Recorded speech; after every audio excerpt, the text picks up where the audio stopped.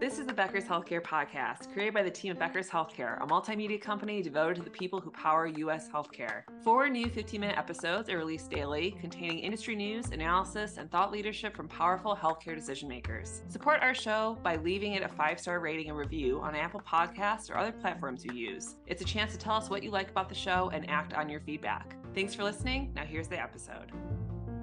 This is Scott Becker with the Becker's Healthcare Podcast. Thrilled today to be joined by a brilliant leader. We're joined today by Dr. Jan Carney. Jan is an Associate Dean for Public Health and Health Policy and Professor of Medicine at the Larner College of Medicine at the University of Vermont. She also serves as the Masters of Public Health Program Director. We're going to talk to Dr. Carney today about both her career and also the biggest focuses of programs of public health today, Masters of Public Health programs and so forth.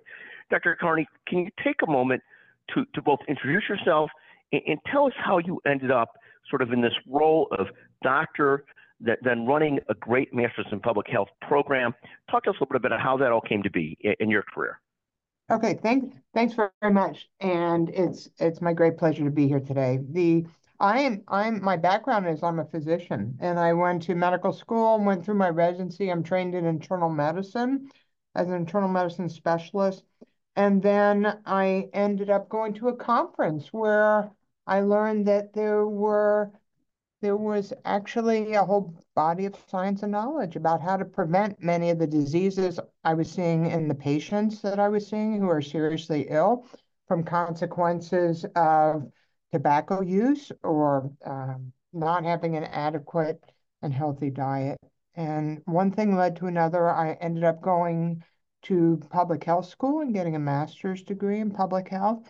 And then when I came back, I looked for opportunities to use that knowledge of preventive medicine and the work I was doing. I ended up as Vermont's health commissioner within a short period of time. I worked for 3 governors here for a total of nearly 14 years. And I've been here at the University of Vermont, Larner College of Medicine for the past 20 years. And we, with some wonderful colleagues, created the Master of Public Health program, a number of graduate public health programs, 100% online, and in order to help meet the health needs of people here, the training of physicians and health professionals and people coming directly into public health to contribute to our workforce. Fantastic. And talk about the programs of Masters in Public Health today. What are the changing subjects? What are the most important subjects? Where's the focus today in the curriculum? All the programs that are nationally accredited through the Council on Education for Public Health have to have a variety of key components to train people at a master's level to be adequately prepared to deal with the health issues out in our world and our communities, depending on your focus. And those are things like the math, epidemiology, and biostatistics, which started in the days of actually before cholera and counting, and has evolved into some very important data science that we use not only just in public health, but in connecting to healthcare and research that can help us learn more about how we actually have the knowledge to improve people's health. It also includes about the environment and the important factors in our environment that influence people's health, and climate change would be the biggest example of that.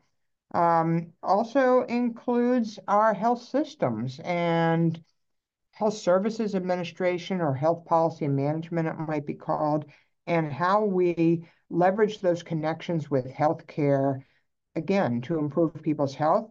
And then the final one would be social and behavioral factors that influence public health. And those are things like whether or not we use tobacco.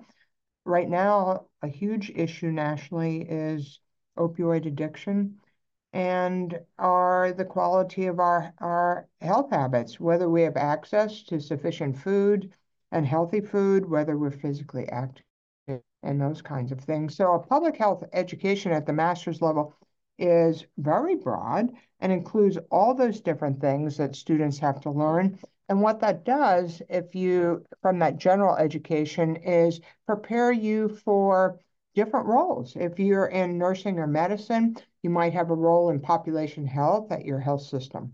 If you are working at a state or local or county health department, you'll be prepared to take on different functions in that community where they're needed. And anything from assessing the health of your community to giving health education advice to investigating disease outbreaks. And since the pandemic, more people understand what an infectious disease epidemiologist does.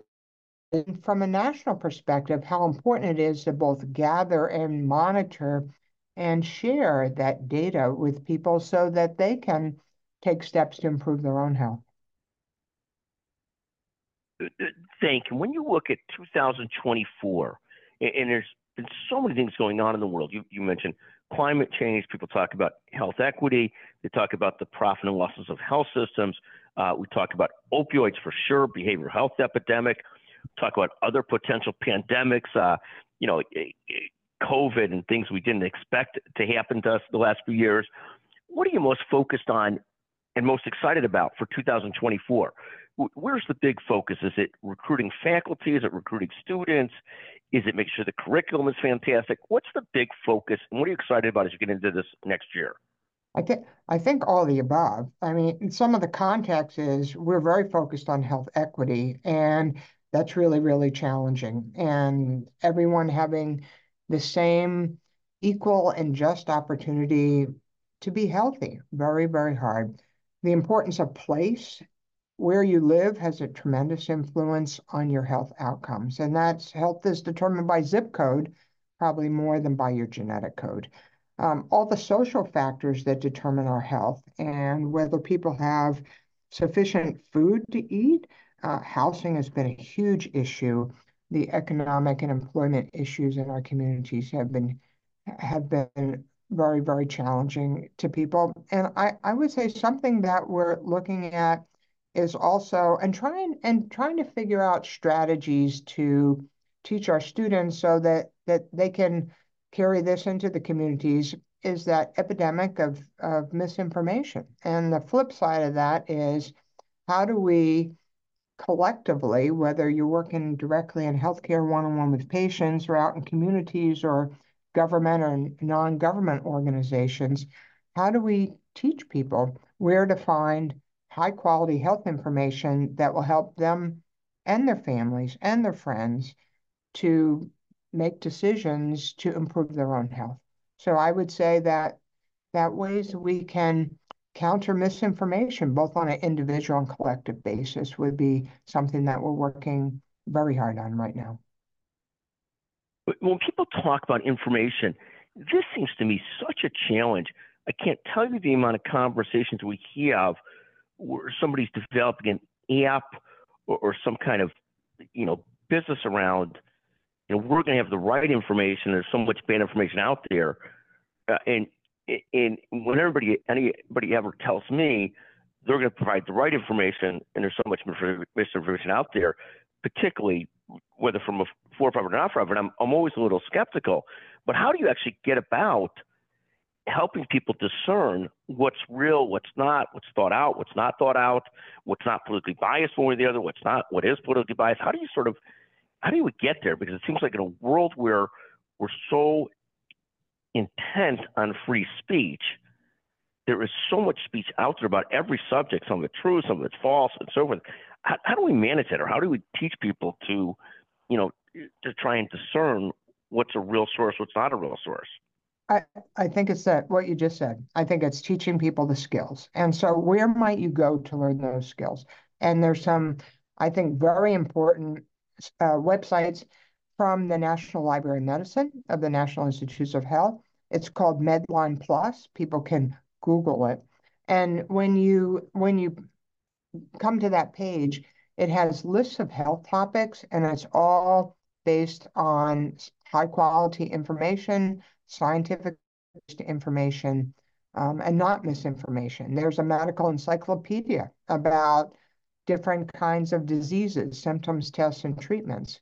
There's information about medical tests that people might have in a healthcare setting, and then different medications that they might be prescribed, as well as supplements and what we know and don't know.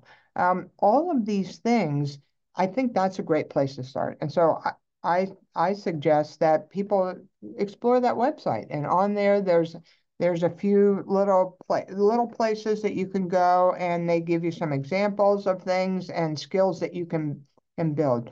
Another one from the National Institutes of Health, and I have the highest confidence in the National Institutes of Health and National Library of Medicine information. There has been a project called Trust It or Trash It, which is how do you discriminate against bad information in a context of there's a sea of information out there. What do I choose? And so very simply, it's who said it. So what do we know about the person giving the information? If you just see someone's opinion on a social media site, should you necessarily believe it?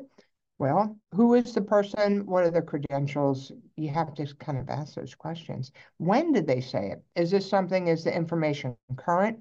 And if we can't find that out, that should raise some questions. And then most importantly, how did they know? What did they base that opinion on? So for anything related to health or healthcare or public health, I suggest that all of our fund of knowledge that we use is based on scientific research and informed practice, meaning that what we do or the kinds of strategies you use on an individual or population level to improve people's health are based on a foundation of high quality evidence and science. So how did they know? So can you see some rationale for that? So those are the first simple principles, but the idea here is that people start to not just accept whatever information is in front of them, they start to ask some of these key questions and then start to use some of the resources that